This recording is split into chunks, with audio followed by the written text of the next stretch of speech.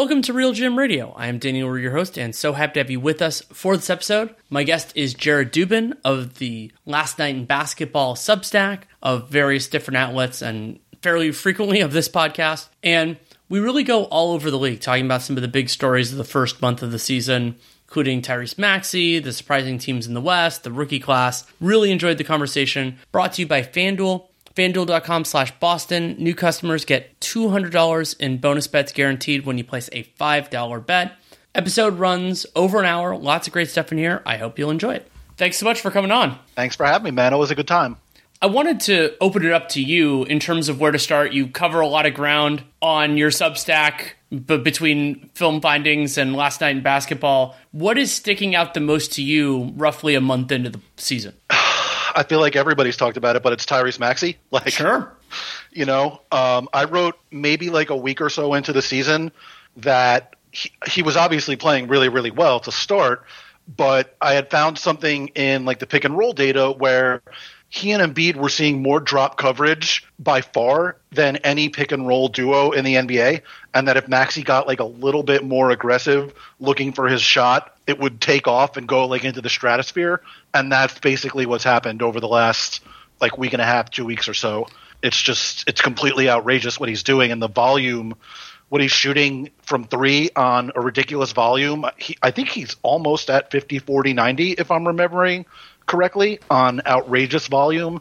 The leap that he's taken from one year to another in terms of volume and efficiency is really impressive stuff. It is impressive stuff. And yeah, he's getting close to 50, 40, 90. He's 49, 43, 95. So yeah, that's very close. And with Maxey, the timing really couldn't be more fortuitous for the Sixers and maybe you could argue last year then some things would get recontextualized, but what this does for Daryl Morey, for the Sixers organizationally, and I'm not saying Maxey is going to keep up this. He might. I'm not putting it past him. He has been a wonderful player. And for example, I think the difficulty of his threes has gone up meaningfully this year because just his role within the offense has changed.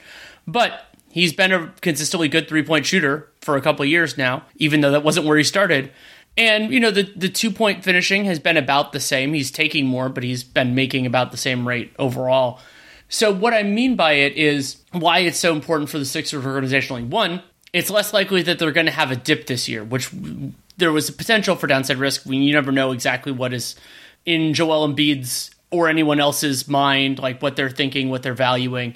But the other part of it is, I think Sixers management now, but especially if things go the way that I think is reasonably possible, they can go into the trade deadline, go into the offseason, depending on when they want to use the spending power they have, and say, the player we're getting is going to be more of a secondary offensive option, secondary, tertiary, rather than primary. And that makes certain guys significantly more interesting to them and certain guys significantly less interesting to them. Yeah, that's definitely true. I think at this point, and I think Kyle Neubeck might have wrote about this last week, if I'm remembering correctly, they are probably better off going after like multi-positional defending kind of offensive role players than they are going after like, the third star type, just because of what that might do to your defense if you have Maxey and another like on-ball creator type like the Zach LaVine stuff is out there.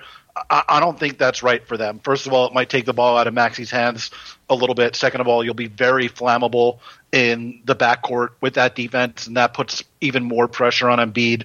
But I do agree with you, though. Like, it takes so much pressure off of them in regards to like the Embiid timeline stuff. The vultures were already circling. There was so much like the Knicks should be keeping an eye on on Joel Embiid kind of stuff going around, shortly before and even in the first week of the season. That stuff was all over the place. And with Maxey emerging like this, I think it justifiably quiets that down quite a bit. And obviously this is stuff that's, been gone over in various places already, but the degree to which it's important to the league, I think it makes sense for, everybody to be talking about it.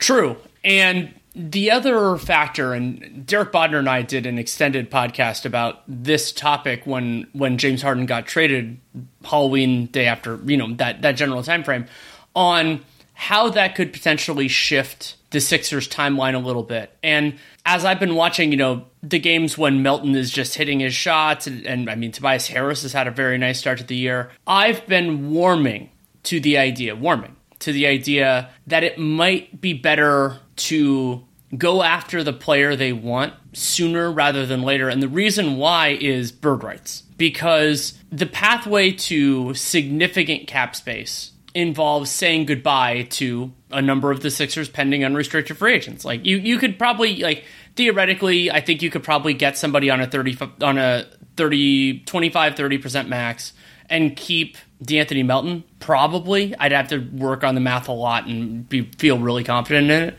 But if it's obviously Tobias Harris is completely out the door in that circumstance, and some of the other guys, I mean, Batum he's probably going to retire.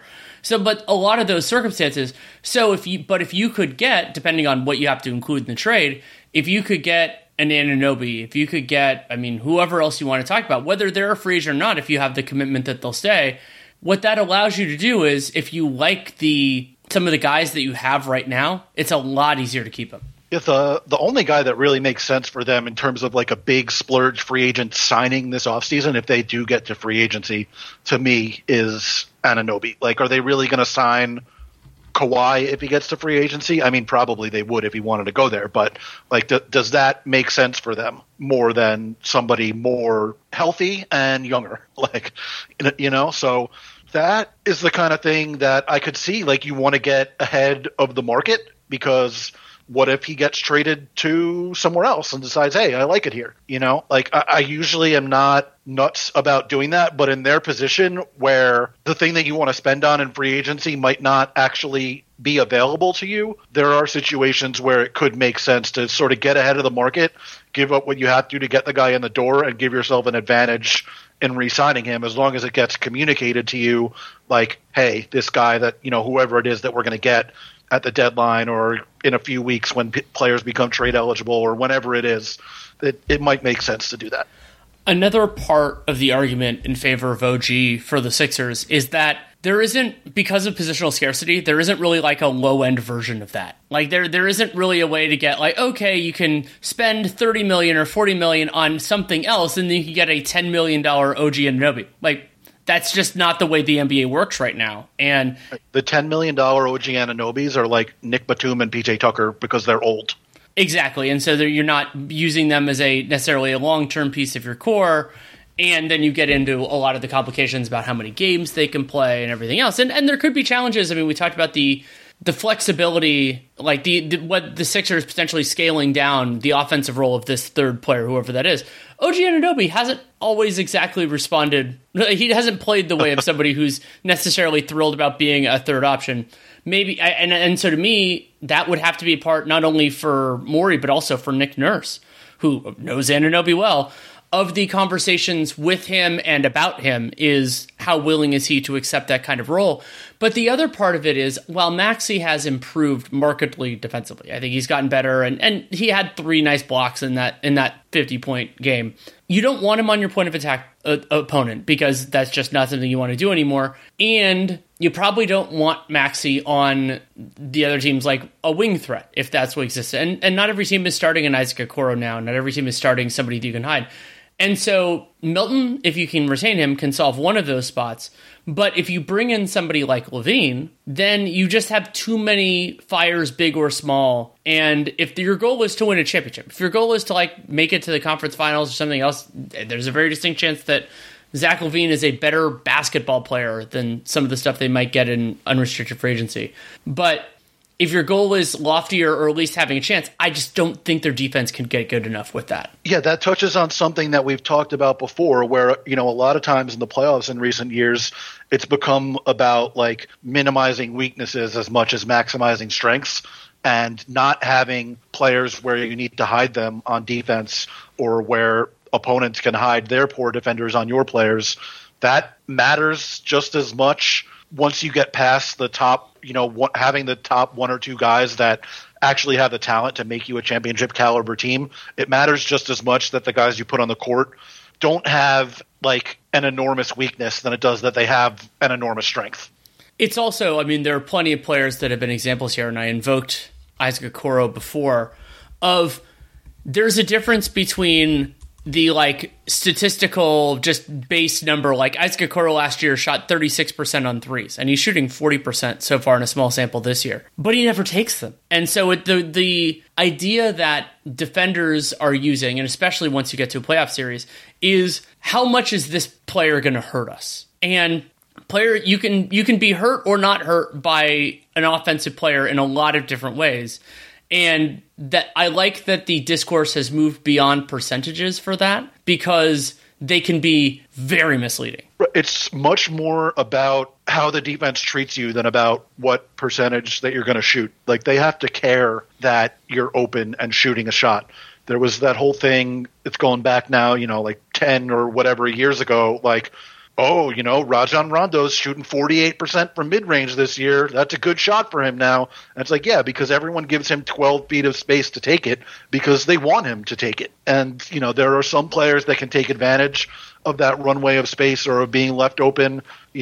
Nobody wanted to guard Dwayne Wade beyond the three-point line, but because of who he was and his athleticism and the different ways that he was able to make teams pay, it mattered a lot more than if you're, not covering, like you said, Isaac Okoro beyond the three-point line. There are just players that are better able to take advantage, even if they don't have the skill set to take the specific shot that they're being left open for. I think listeners will be well aware of this. Like listeners to this podcast, if you hear me talk about basketball, you hear this, is that it's also about the other possessions that the guy doesn't take the shot. And so I'll use Okoro again, not that I'm trying to abuse him for this, but Isaac Okoro is taking roughly 3 3-pointers per 36 minutes. So that means there are a whole lot of possessions per 36 minutes where he is not taking that shot. And so even if he's making 40%, if he's doing it on that kind of volume, the benefits that the other team is getting from having his defender be somewhere else are higher than having his defender be on him. And that's a problem. Right. Like at 3 attempts per 36 minutes,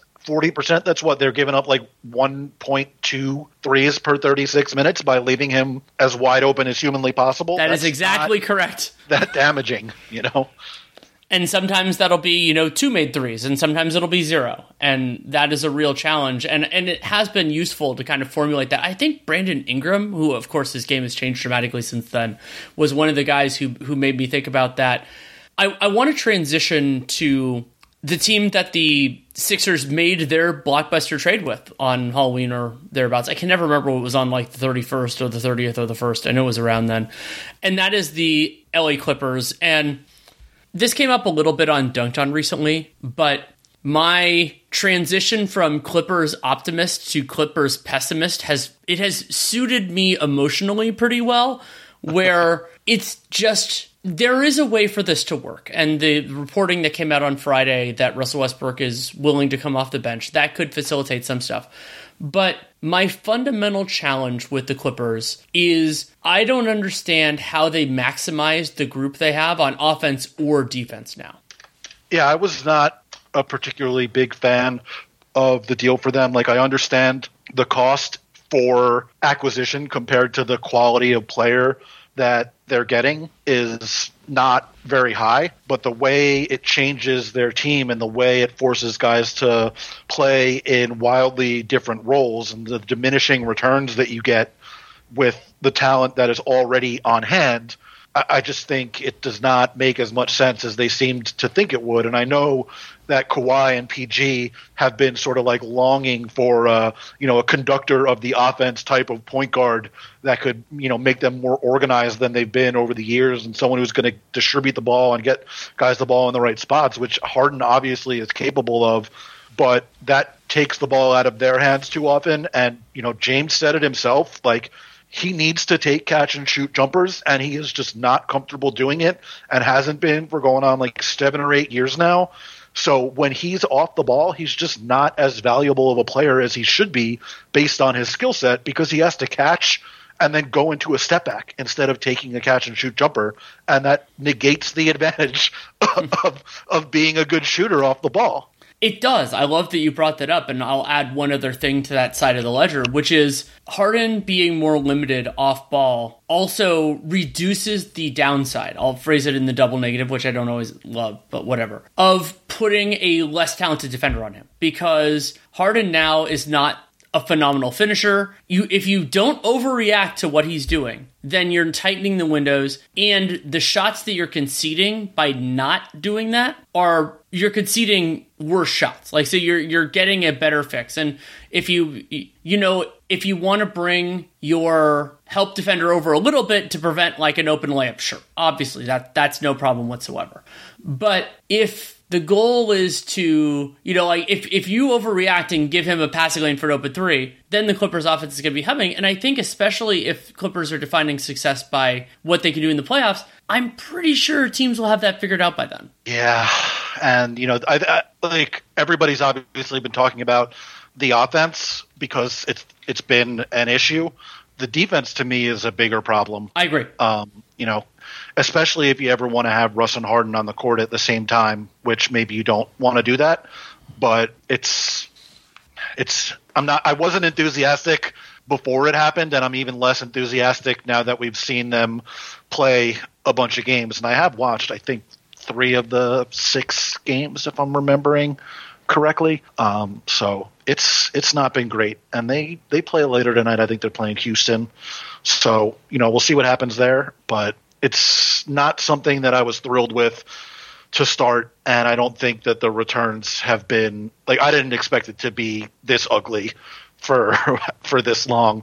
But I wasn't enthused about what it was going to do for them as much as they seemingly were.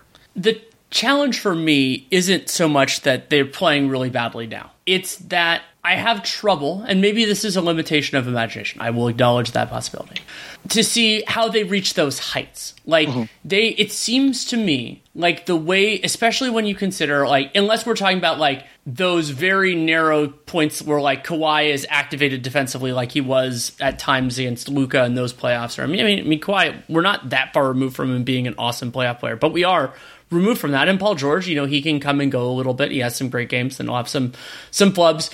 But the other part of it is you brought up defense, and I think that's a key element of the question for the Clippers is also, like, what is their best 5? What is the theory of their lineups that are going to succeed? Because, like, there was a moment I was just going ballistic in one of their recent losses. I think I've watched 3 or 4 of their games with Harden, where they were playing extremely small. They had, I think it was Kawhi technically at the 5, and then eventually they went to Tucker. I think they had some Tucker. This wasn't the game that they were closer, and it was the one before that.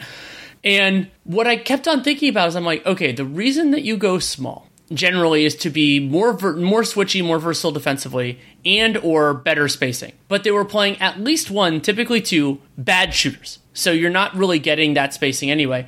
And they weren't connected enough, they weren't executing enough defensively to make that part of it work too. So it's like, well, I mean, to me, the more logical thing to do there is either A, play better players, or B, if you have a big who's better than some of your smalls, play him more. And, I think Zubats can do some of that. And is that the actual answer? I genuinely don't know. Yeah, I struggle to see the upside case, I guess, in the same way that you do, especially now that they are down. Like, they don't have, or actually, I guess they're about to sign Daniel Tice to be the backup center. Yes, it looks not like that makes a dramatic difference. But, and then you look at the guys coming off the bench too. Like, how do, like, Bones and Norm Powell fit on a team with these 4 guys? Like, it's a great point. Terrence Mann fits pretty well. Zubats fits pretty well. But the rest of the rotation, it's really tough. There was a point around, like, I think it was before Harden, like when the trade had happened, but Harden wasn't available. Or maybe it was even after that. It was after that, probably, where they were starting Bones and Russ. And I'm just like, oh, you're not, like, this doesn't. It was right before, like you said, it was before Harden was ready to play. I think it was in, like, 1 or 2 games. And I was just like, Ty Lue, this isn't going to work. You're playing too many guys, not only too many guys who want the ball in their hands, but too many guys who do a lot of freelancing on defense. And that can be a very real problem. You brought up before the big game that the Clippers are playing on Friday against the Rockets. Most people will probably listen to this after that game occurs, so we're not going to do a specific breakdown. But I do want to talk to you about the 2 Western Conference teams that I think are really, and there are others we can discuss as doing this too, but the 2 that are most clearly kind of exceeding expectations in the early going, and that to me is the Rockets and the Timberwolves. I guess the place to start there is, which of those two teams do you think is closer to reflecting their actual team quality with their really hot start? Oh, I think it's definitely Minnesota. I looked into some of the underlying data on some of these things. I did a story at the Messenger the other day, and the Rockets, like Dylan Brooks has like a Steph Curry true shooting percentage right now. That's obviously not going to sustain for all that much longer, if it sustains for even a few more days. And you go over to things like, the dunks and threes, adjusted efficiency, they're, below average on offense and defense in those. And look, to say the Rockets aren't a 6-3 quality team, that doesn't mean that they're bad. It doesn't take anything away from their start. The 6 wins all count. The fact that they look like a professional basketball team this year is such a massive improvement from where they were over these last 2 years that it's hard to overstate what it means for them, that they can actually see the guys on their team playing in a real basketball setting. I was disgusted watching them at times last year. I couldn't even put them on the TV. And now it's okay, I can actually see what Jalen Green looks like when he attacks a closeout with, real space afforded to him and isn't just driving into guys to drive into guys. Or you can see Şengün hit a cutter that is looking for the ball when he's cutting to the basket. And they're playing, defense with organized principles, and they're trying to accomplish things on defense. And none of that was true last year. None of it. So even if they're not going to be, a playoff team or even a play-in team, I'm really impressed with the way they look on the court this year, because the professionalization of the organization down there, I think, really impresses me. I threw out Ime Udoka as a possibility of somebody who could win Coach of the Year, in part just because the stark difference between what the Rockets have been and what they are could be as big as it's been. Now, I like you. I mean, one of the other key stats that I've been pointing to with the Rockets is they are allowing the league's lowest opponent shooting percentage from 3, generally something teams don't do a ton to control, and the league's 4th highest percentage field goal percentage at the rim. So generally speaking, one of those things you do a lot to control, one of those things you do relatively little to control, and the pendulum is swung one way, and that's not the way that you expect to persist. A lot of the other things about their defense, I mean, they're doing a good job on the glass. The shots they're forcing are generally, they're forcing shots in the right areas. Those things are good. So the part of it that I think is really positive for the Rockets, and to me, they're actually further, their play, even if we discount it the way that you and I both are, arguably is further from what I expected than the Wolves, just if you go expected win total shift, that kind of thing. But it is still a fundamentally different thing than Minnesota, where they're dangerous. The way I like the way Nate put it, and they've had some serious opponent shooting too, but from 3. But Minnesota's defense is looking like what not only we all hoped, but also what I'm presumed Tim Connolly expected it to look like last year. And that makes this Wolves team a lot more interesting, a lot more dangerous, because if, let's say it's not number 1, but let's say it's top 5, top 10, and they can keep their offense credible, and I think their offense can play better than they have so far, then we're just talking about a straight up very good team. Yeah, I would imagine this is exactly what Tim Connolly envisioned when he made the Rudy Gobert trade. Thankfully from their perspective, Gobert's rim protection numbers are back much more in line with where they were in Utah than where they were last year. These numbers are from earlier in the week, but he was at 44.9% when he was within 5 feet of the rim and the shooter, which last year that was at 58.1%, which is wildly out of character for him. So obviously it's been much better this year. Naz Reid's rim protection numbers look good. Jaden McDaniels, obviously we know, is one of the best perimeter and combo forward defenders in the league. I think Anthony Edwards is playing some of the best defense of his career. Mike Conley is not obviously a physically gifted defender at this point of his career, but he's not going to kill you because he's never in the wrong spot. He's going to be in the right spot at the right time. And even if he can't put up as much resistance as he used to, and he can get bullied a little bit because he's always been on the smaller side, he knows what he's doing, and he's going to execute the scheme in exactly the way that you want him to. So they just have an infrastructure on that side of the ball that makes sense to me. And like maybe it gets undermined by Karl Towns, or maybe, you know, the bench defense isn't quite as good as it's looked so far. But I think that the infrastructure is there for it to be very good. But I did just watch the Suns absolutely tear them apart last night with a variety of pick and roll stuff that I think is at least somewhat replicable if you have guys that are comfortable operating in the in-between areas. One of the things about NBA defense at this point, especially if you're playing like a drop scheme like the Timberwolves do for the most part, is a lot of it involves like forcing players to specific spots on the floor because they're inefficient or because it's hard to access the type of efficient shots that you want to when you're passing from those spots, or if you have to spot a cutter from those spots. But when you have players that are comfortable and want to go to those spots on the floor, like Devin Booker and Kevin Durant, like if you force Devin Booker or Kevin Durant to the elbow, that's not good for your defense, you know? And then once you have to start sending more defenders there and you start doing things like junking your regular scheme and getting out of your usual rotations, that's when you can see things happen like happened last night when the Suns hung, you know, literally a 160 offensive rating on them in the first three quarters of the game. Now, the Suns obviously are much different than pretty much any other team in the league. It's very hard for another team to replicate that, but I do wonder what happens against specific players that are comfortable operating in those areas of the floor. There is a distinct possibility to me that the Wolves are going to be a much better regular season team than playoff team. And some of that gets down to the idea of defensive versatility and offensive undeniability. I mean, if Towns plays the way he has in some of the games, then you can make that work, but then there's some others where it hasn't been great. And you can have the variability of somebody like McDaniels, like where he, you know, he'll have games where his shot is just looking a little bit broke. And they really need, I talked about this with John Krasinski on last week's pod, I think they really need all five of their starters healthy, because even though they have good depth, they don't really have depth that replaces their starters. It's a different sort of thing. It's more of a bench mob idea. And that is a real challenge for a team if your goal is to like win the title, especially if you're not winning the title as like the most talented team in the league, is you need everyone to be healthy all of the time.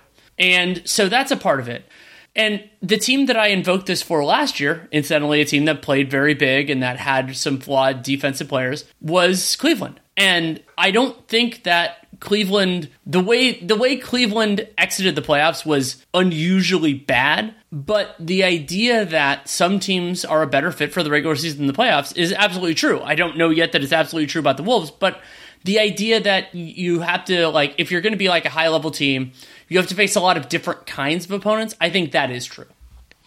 I definitely agree that it's true. The idea of Minnesota getting knocked out of the playoffs specifically because they get absolutely hammered on the offensive glass or on the defensive glass seems not that within the realm of possibility to me, considering the way that team is built. But it could be, like I said, a different kind of team. Like if they face Phoenix in the first round or something like that at this point, I could see that not going the way that they want it to at this point, based on, obviously it's just one game, but it's I think it makes sense from the way the teams are constructed. There are always going to be teams that pose different problems for you than others. And I think that we've seen with Gobert teams that if you get guys who are comfortable like operating in the mid-range areas of the court, whether it's the elbow or the back of the paint, or anybody that isn't always trying to get all the way to the rim, there are issues that you can present against that kind of defense. And if you have bigs that can shoot, or if you can go to lineups where you have 4 or 5 shooters on the court, that presents even more of a problem. And obviously that's a problem for every kind of team. But like you said, if you don't have the versatility to play a different style and change things up and match what you need to against those kind of opponents, then all of a sudden that one series that presents an issue for you can end your season. There's also the element, and this relates to Phoenix, but also potential series against Denver, which is Minnesota. I think their offense is good. And there have been times over the last 2 years, especially 2 years ago, where it's been great. If there's a series that they play that is a shootout, where it's just like basically that neither team's defense totally works, I'm against most high-level opposition, I'm probably going to think the other team's going to come out. Like a series against Phoenix, if the theory defensively from Minnesota doesn't work, or Denver. I'm going to pick Denver in a shootout against anybody right now with how well they play when their best players are available. So like that could be a potential problem too, because there are always the possibility of like a series that just goes haywire in that specific way. It's happened so many times before. Yeah, I think it's about like individual shot creation at that point too. Obviously, Edwards at this point can create pretty much any shot he wants. Mike Conley, and if you put him in a pick and roll and he gets the right kind of advantage in that situation, he can create a shot, whether for himself or Gobert or Towns on the pop. But you look at some of these other teams, like the quality of shot creation you can get with Jokic and Murray, or Durant and Booker, or LeBron and AD, even at when they both have it going. Like, it's a little bit of a different level than what Minnesota has right now. That doesn't mean that they can't win. It just means that they probably have to win a certain way. And if you get into a series that isn't played that certain way, it becomes more difficult than it should be based on the quality of your team. Is there something Minnesota could do between now and the playoffs for you to feel more confident in them as a playoff team? I don't know if there's something they can do, like roster-wise. I think Jaden McDaniels becoming a higher-level creator as like a second-side guy, or even being able to run the occasional pick and roll, or them figuring out something more that puts – I'm trying to figure out how to word this, like something with Towns that puts him in more creation opportunities where Gobert doesn't clog the paint. Like, if we can get like some 4 or 5 pick and rolls between Towns and Gobert and see how that works, that's something like the Knicks offense early in the season was just getting absolutely strangled. And then our friend Fred Katz pointed this out. In back-to-back games, they ran like a bunch of Randall Robinson pick and rolls, and that both got Randall going, and it loosened things up for them offensively, because a guy that is one of their creators but isn't always the pick and roll dive man had the ball in his hands and didn't have the big man clogging the paint. I think that's something that could be interesting for them to look at too.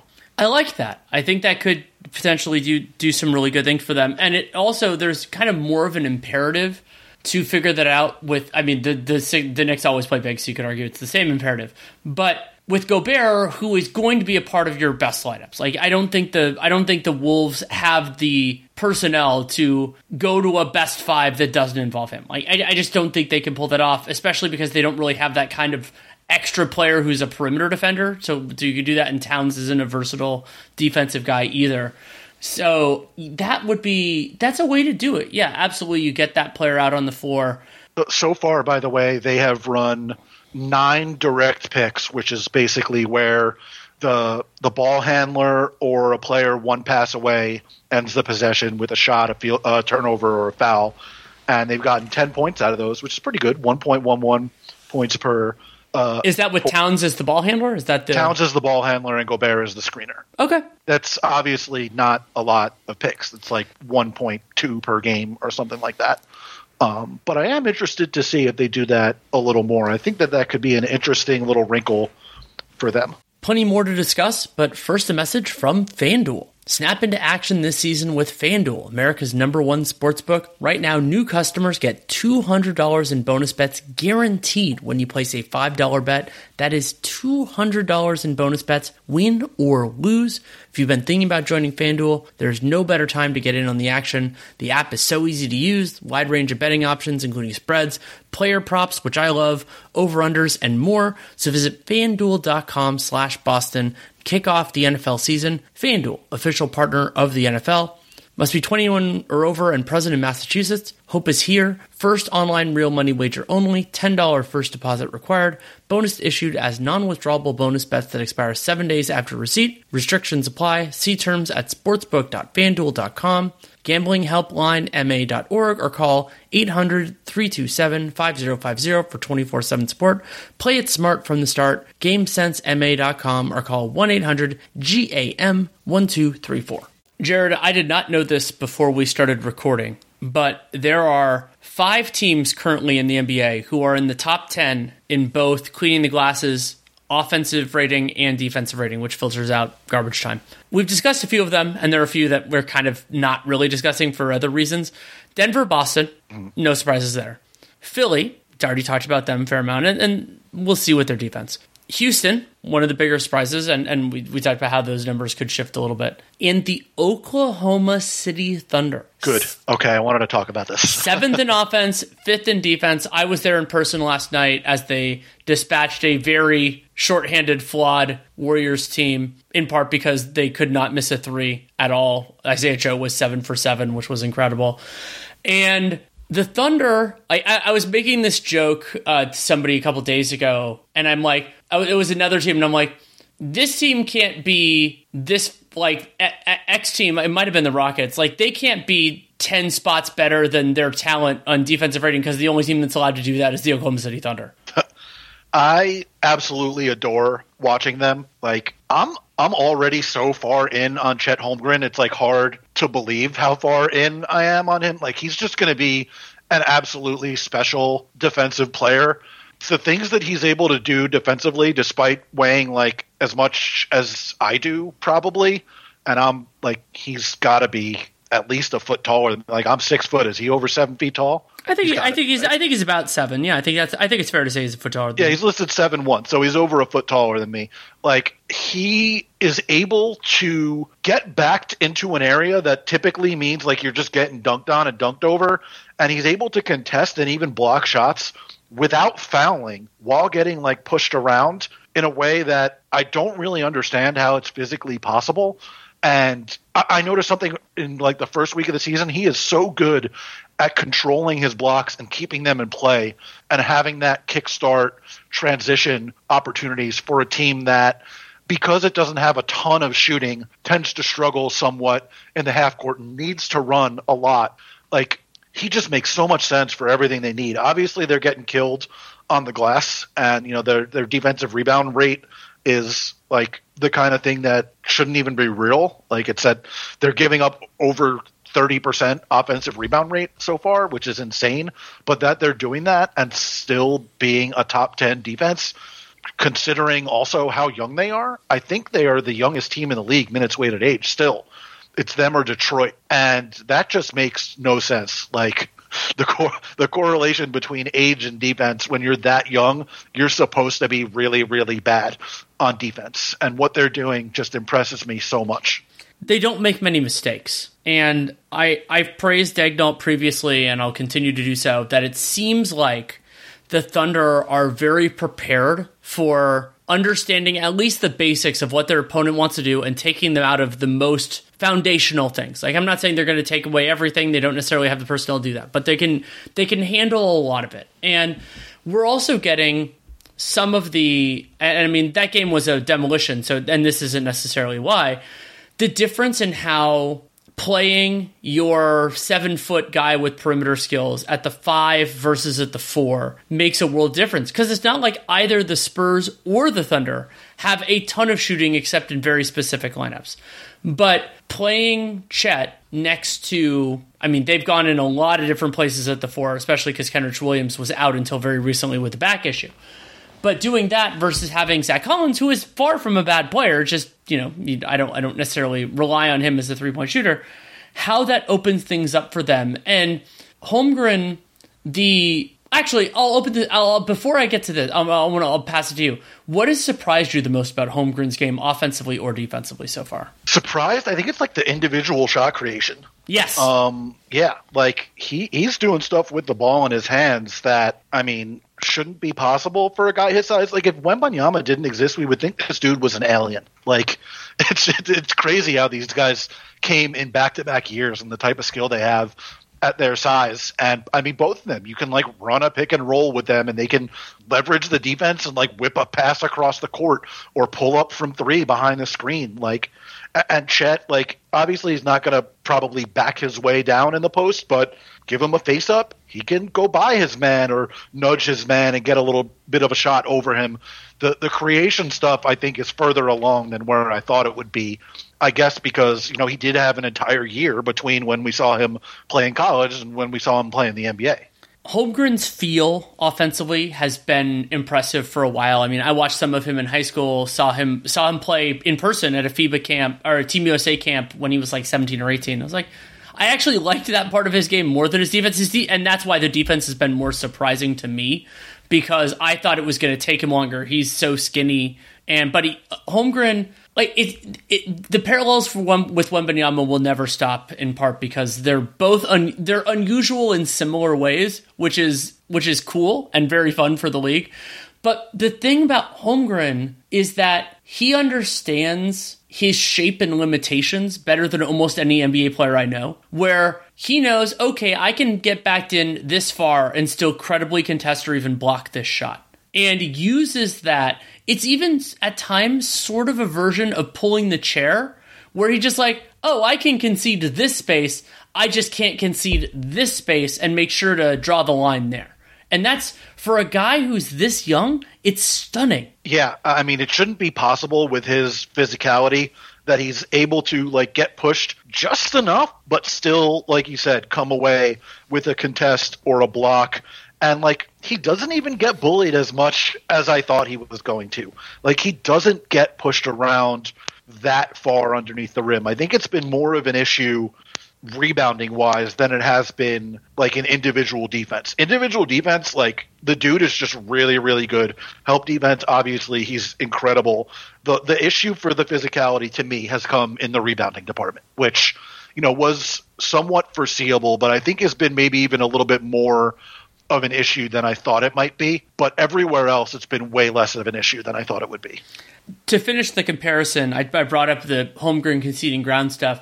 The difference with him and Wembanyama is that Wembanyama's like, oh, I don't really have to concede anything. I just do what I do. And like, that's the, you know, that recovery block that he had on Jalen Williams was, I think that might have been in the preseason. I was just like, what the hell is this?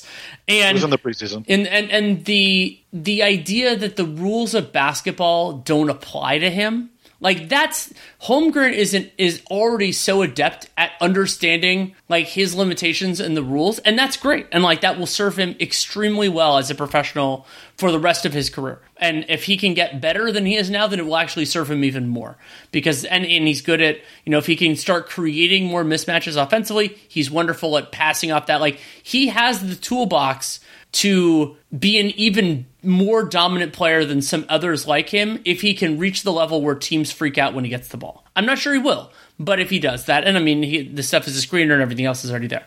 Then with Wembanyama, it's just that idea more like, you could say, LeBron James, or to a lesser extent Anthony Davis, where there is no box. Like that, like it's the idea that Holmgren is like, he's a great efficient. He's great at maximizing what's in the box, and Victor Wembanyama just poofs the box away. Which they're both incredible in their own way. Like, in some ways, I respect Holmgren's more than Wembanyama's, because Wembanyama's just seems unfair. But hey, if you have the ability to poof the box, then do it. Yeah, I mean, Chet, by the way, 15.5, 7.8, and 2.6, 53, 42, 91. Like, that makes absolutely no sense. Like, I don't understand how that's possible. And like, fouls have been a little bit of an issue. He's at like something like 4 fouls or something per 36 minutes, and that can be an issue. But like, he's not even at a league average usage rate, and he's doing this. Like, it's really impressive stuff. And the Thunder are well above league average defensively when Holmgren's on the floor, and there is a portion of that is opponent shooting luck. Opponents are well below league average shooting threes. But generally, the rim protection kind of numbers and frequency are within the range, and they've been terrible, as you mentioned, on the defensive glass, but they've been forcing turnovers. They're not fouling a ton. And that is with not only Holmgren at the 5, but with, I mean, they have size, but they don't really have front court size, if you know what I'm saying. Like, the idea that this isn't a circumstance like we've seen at times in other years, like Sacramento at times, or a few others, where it's like they're succeeding defensively in spite of their 5. Holmgren is a part of why they are succeeding defensively, and that is extremely exciting. I would say they have good perimeter size, but all of their guys are perimeter guys other than him. Like, it's like Shea is what, like 6'5", Giddey is 6'6", 6'7", Dort is 6'4", 6'5", and Jalen Williams is what, like 6'6", 6'7", something like that. Like, that is a team that has good size all around, but is probably undersized against front courts, like you said. And that's obviously part of the issue with the size deficits, but it's a lineup that makes a ton of sense and just flows really nicely together. And they're so much more athletic than the other team on the court when these guys are out there together. Even with, like, Giddey is not an elite athlete, but when you have Shea and Dort and Williams and Chet, like, when you were watching them play the Warriors without Steph and Draymond last night, it was like watching that early 2010s Thunder team in that year against the Spurs, where they realized, like, we're so much more athletic and long and tall than these guys. We can just blow them off the court. That was what it looked like for, like, a decent portion of the first half last night.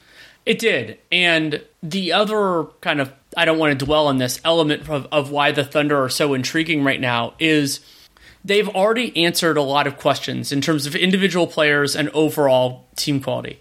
They have massive resources, though there are some timing elements to it, to bring to bear. And one of the truths of the NBA is that the more resources you can put to solving smaller problems, the better you're going to solve those problems. So I think that they will need to be an adjustment. I don't think that their closing five now will be their closing five in the best versions of the Thunder, whether that comes 2 years from now, 5 years from now, whatever. I have more confidence that the Thunder can solve that than most teams, if not all teams, for two reasons. One is they have, like, you think of the big sticking points that teams can have, and they have a lot of those solved. So they have a lot of guys that can create good shots for themselves and others.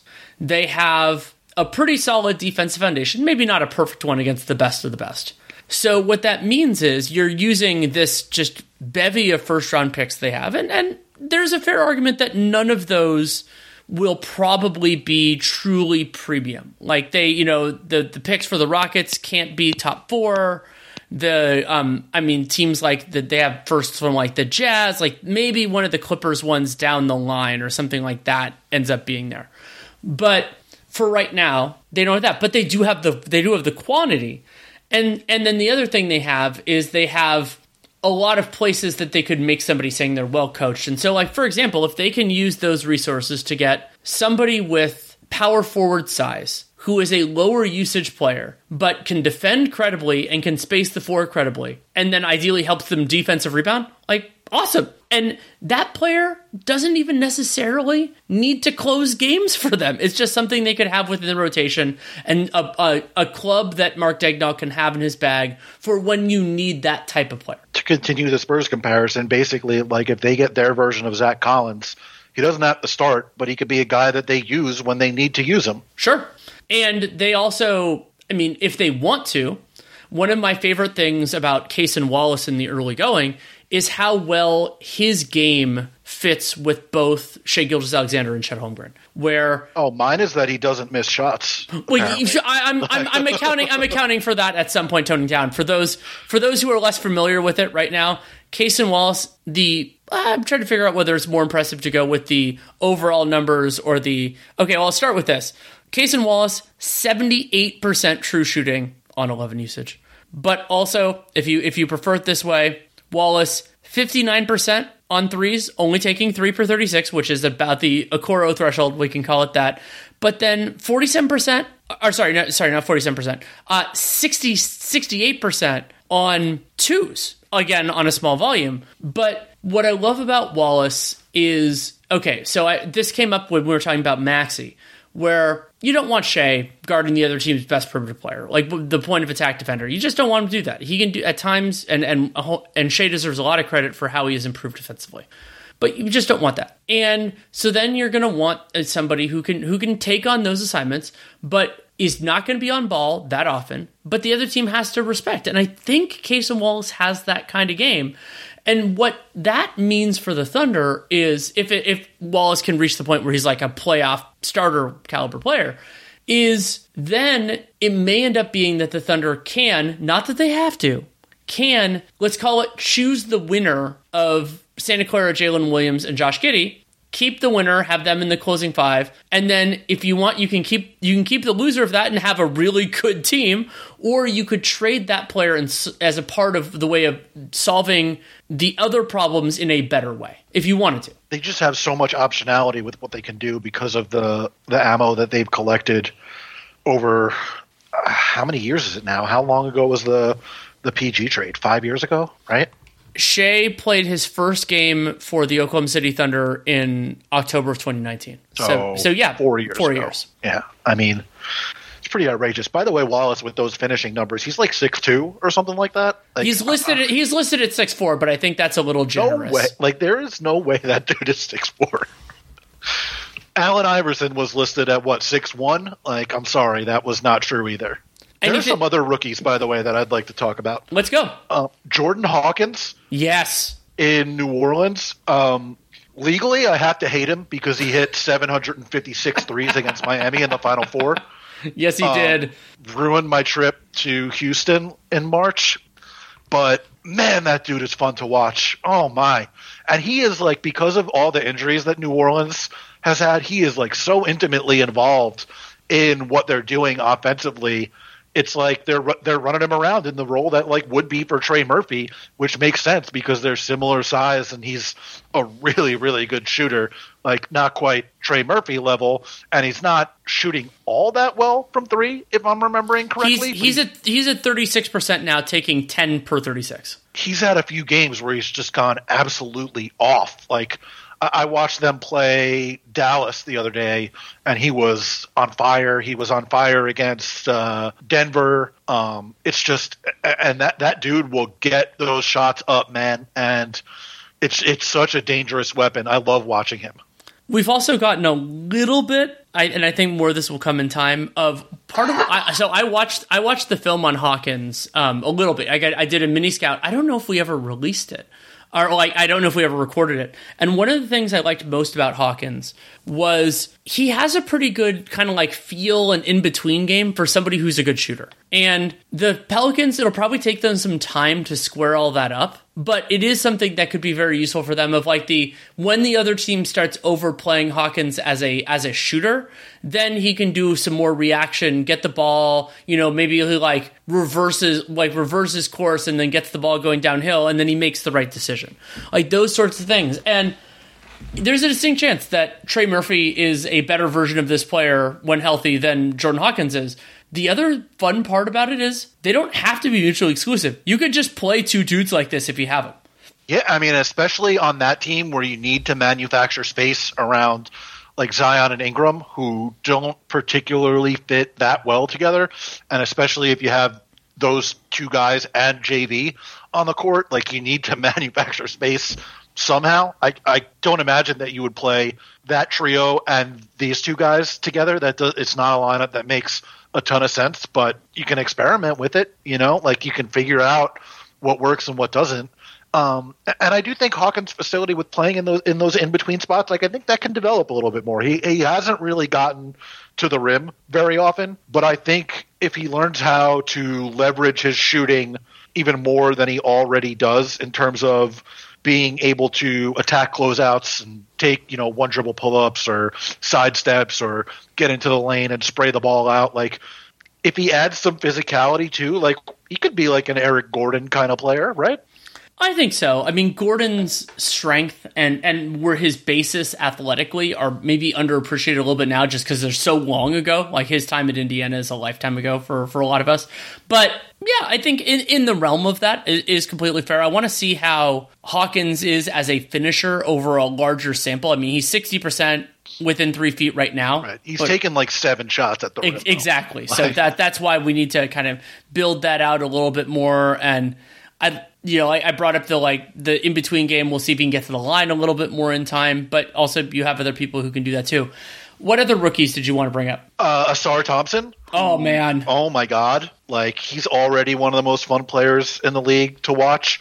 He is so smart, man. Like, the instincts that he has on both sides of the court, even though he's like a total non-shooter so far, he's able to make plays and just make things happen on both sides of the court. He's an unbelievable rebounder already. He's averaging a double-double. He's like 6'5". He's averaging more than 10 rebounds a game. Like, he's a good, smart passer. He's a really good cutter already, and he fits, I think, even though neither of them can shoot right now, with Cade, because he's so instinctual in his cuts. Like, I love watching that dude already, man. One of my favorite things about Asar Thompson is that he is a defensive playmaker without being that much of a gambler. Like, because of his physicality, like, I mean, the difference to me between him and, like, Matisse Thybulle, who is a talented player in his own right, but Asar Thompson, in the parts that I've watched Pistons, which has been a fair amount because I love watching Asar Thompson, he's not compromising, or like the far extreme of that could be somebody like Russell Westbrook, where like Asar Thompson is not compromising what Detroit is trying to do. He's just so good at doing what he's trying to do that he's causing these problems for the other team. He's got to have 10, 15, 20 pounds on Thybulle also, which I think contributes to that. He's so strong. Oh my God, he's strong. Like, man, I would love to see more of a man who I think has been out for he's been doing with an ankle sprain. And obviously they have so many guys that he wasn't starting when he was playing, and I would imagine like they're relatively similar. Like, I remember hearing that Amen was even more of a freak of an athlete than Asar. So I didn't see any of the games that Houston played that he played in. I didn't catch them until after those first 4 games. So I haven't actually seen him play yet. But, I mean, if he's anything like his brother, which I imagine he is, it's like I'm going to love watching these dudes for quite a long time. They're very similar genetically. I don't know if you've heard. But the point about how intelligent of a player Asar is, and I would say this too with the men, I've drawn this analogy before, so apologies for doing it again. They remind me, and part of this is the speed that they played, and I brought this up with the Ball brothers as well, that they remind me of that early generation of online poker players that started playing in person, and that they had just seen so many more hands than their competitors. And I don't, like, there's a weird thing that, like, when I watched the Overtime Elite film, I didn't necessarily think that they were playing great competition or anything like that. It just feels like these guys have more reps. And yes, they are older as rookies. I mean, so this is both their age 21 season. But they seemingly have more reps than like any 21-year-old I've seen. It feels that way. Yeah, I mean, based on the way that he plays, I could see that analogy. Like, I don't know, actually. Do they have more reps? I think they left high school a year early to play professionally, if I'm remembering correctly, right? I believe that's correct, yeah. Yeah, so, I mean, it's certainly possible that they do have just more reps than other guys, because a lot of these guys will, they'll go play 30 college games, and they played, 50, 60, something like that, overtime elite games? And they don't have to go to school in the traditional sense, I don't think. I can't remember exactly how OTE handle. I don't think they have to do academics. I can't remember exactly how they do that. I apologize if I get it wrong. I just don't know. So they could potentially have more time for it. It's definitely they're getting paid, so you can think of it as a job as opposed to what a lot of the other ones are. And so, yeah, I think that there is a benefit there that we could potentially see long term. And it has been such an unusual circumstance that I am more excited about the 2023 rookie class. And only a portion of that is due to the players at the top. Like, I don't know if Wembanyama has had a better time, let's say, from when he was drafted to now than I expected. But Asar Thompson has, Bilal Coulibaly has, Kaysen Wallace has, Jordan Hawkins has, Keontae George definitely has.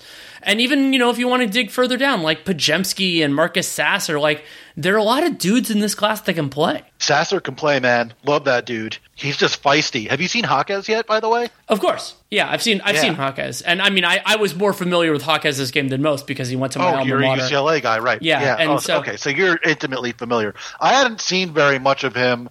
In one of the Heat games that I watched earlier in the season, he just didn't play very much. I watched them again last night against Brooklyn, and he was intimately involved in the proceedings in the second half. And they were, they're having him out there at the close. Like, kid can play. He's a playmaker. He's a connector that I know. We'll use the Steve Kerr word since you're out there in the Bay Area. He can play. I like him too. Anything else you'd like to discuss? Not off the top of my head, man. I really am animated about this rookie class. I like watching them a lot. There's a bunch of guys that I think are just good players. I can't wait for Amen and Scoot to be available again. And also, like, another of my favorites from watching film was Taylor Hendricks, who basically hasn't played yet so far. And I was less in on Jarris Walker. I understand why he's been out of the rotation in Indiana. And I mean, I'll probably do one with Caitlin Cooper at some point, but there's a whole lot of discussion worth having about the Indiana Pacers so far. Oh my God. Tyrese Halliburton. I mean, he might be the most fun player in the league to watch right now. Like, it's him or Jokic to me, and then Steph when he's on a heater. But that dude, he's that absolute wizard. I said when he signed there this offseason that, like, if Bruce Brown was going to leave Jokic, the next best person that he could go play with was Halliburton, and I'm very happy for my guy out there. That Pacers offense, oh my God. Like, they're going to score 9,000 points per 100 possessions this year. It's absolutely glorious, and I will thank you so much for taking the time. Thanks for having me, man. Always a good time. Thanks again to Jared Dubin for taking the time to come on. You can read his work at Last Night in Basketball, lastnightinbasketball.com, should get you there. He also does great work on the NFL at CBS for those of you who are football inclined too. And you can follow him on social media because he does things for other outlets. Times he talked about the piece that he wrote for The Messenger. JA Dubin5 is his handle on Twitter. I believe it's the same on some other social medias as well. I apologize, I don't have that at my fingertips right now. If you want to support the show, there are a lot of different ways you can do it. You can subscribe, download every episode. Real Jam Radio is never going to come out on a specific day of the week, so subscribing is the way to do it. It'll just pop into your feed, whichever one that is, when it comes in. And if we're not in a podcast player that you like to use, let me know, and I will pass that along the chain. I can't fix that, but I can pass it to other people who can. It's happened over the years. And you can also help other people find the show, leaving a rating and review, or word of mouth. All of those are much appreciated. But the single most important thing you can do for Real GM Radio and any other that has them is to check out our sponsors for this episode. That is FanDuel, FanDuel.com/Boston, as I talked about during the show. You can also check out my other work, Dunked On Prime, going strong as always. I was realizing recently that we're probably getting somewhat close to doing awards. Probably still a couple weeks away from that, but that was excited about that. And of course, 15 and 60s, gamers, everything else. Then Nate and I do roughly a weekly broadcast with NBA League Pass, which is called the NBA Strategy Stream. We will be back next week. It's typically going to be on Mondays. There is a calendar that you can find on social media, but the coming week we'll be doing Kings Pelicans. Should be a very fun one. That is at 8 Eastern, 5 Pacific. You can see it through League Pass. You can also watch it after the fact if you feel so inclined. We're also doing playback pretty regularly for the NBA in-season tournament, NBA Cup, whichever you want to call it. So that those are on Tuesdays and Thursdays. Typically, if we're not going to an NBA Cup game, we'll be doing it on playback. And then we'll be probably doing some playbacks outside of the tournament too, but we don't know that just yet. You can also check out my written work at The Athletic. I have a couple pieces in process now that I've been doing the groundwork for, and I think I have one that's through editorial as well. So that should be coming out relatively soon. If you have any feedback, good, bad, or indifferent, DanielLaRueNBA@gmail.com is the way to get it to me. If you take the time to write it, I will take the time to read it. That is an absolute promise. I am not the greatest at replying, but I acknowledge that at the outset, and that's why I tell you what I tell you. And that is all for now. So thank you so much for listening. Take care and make it a great day.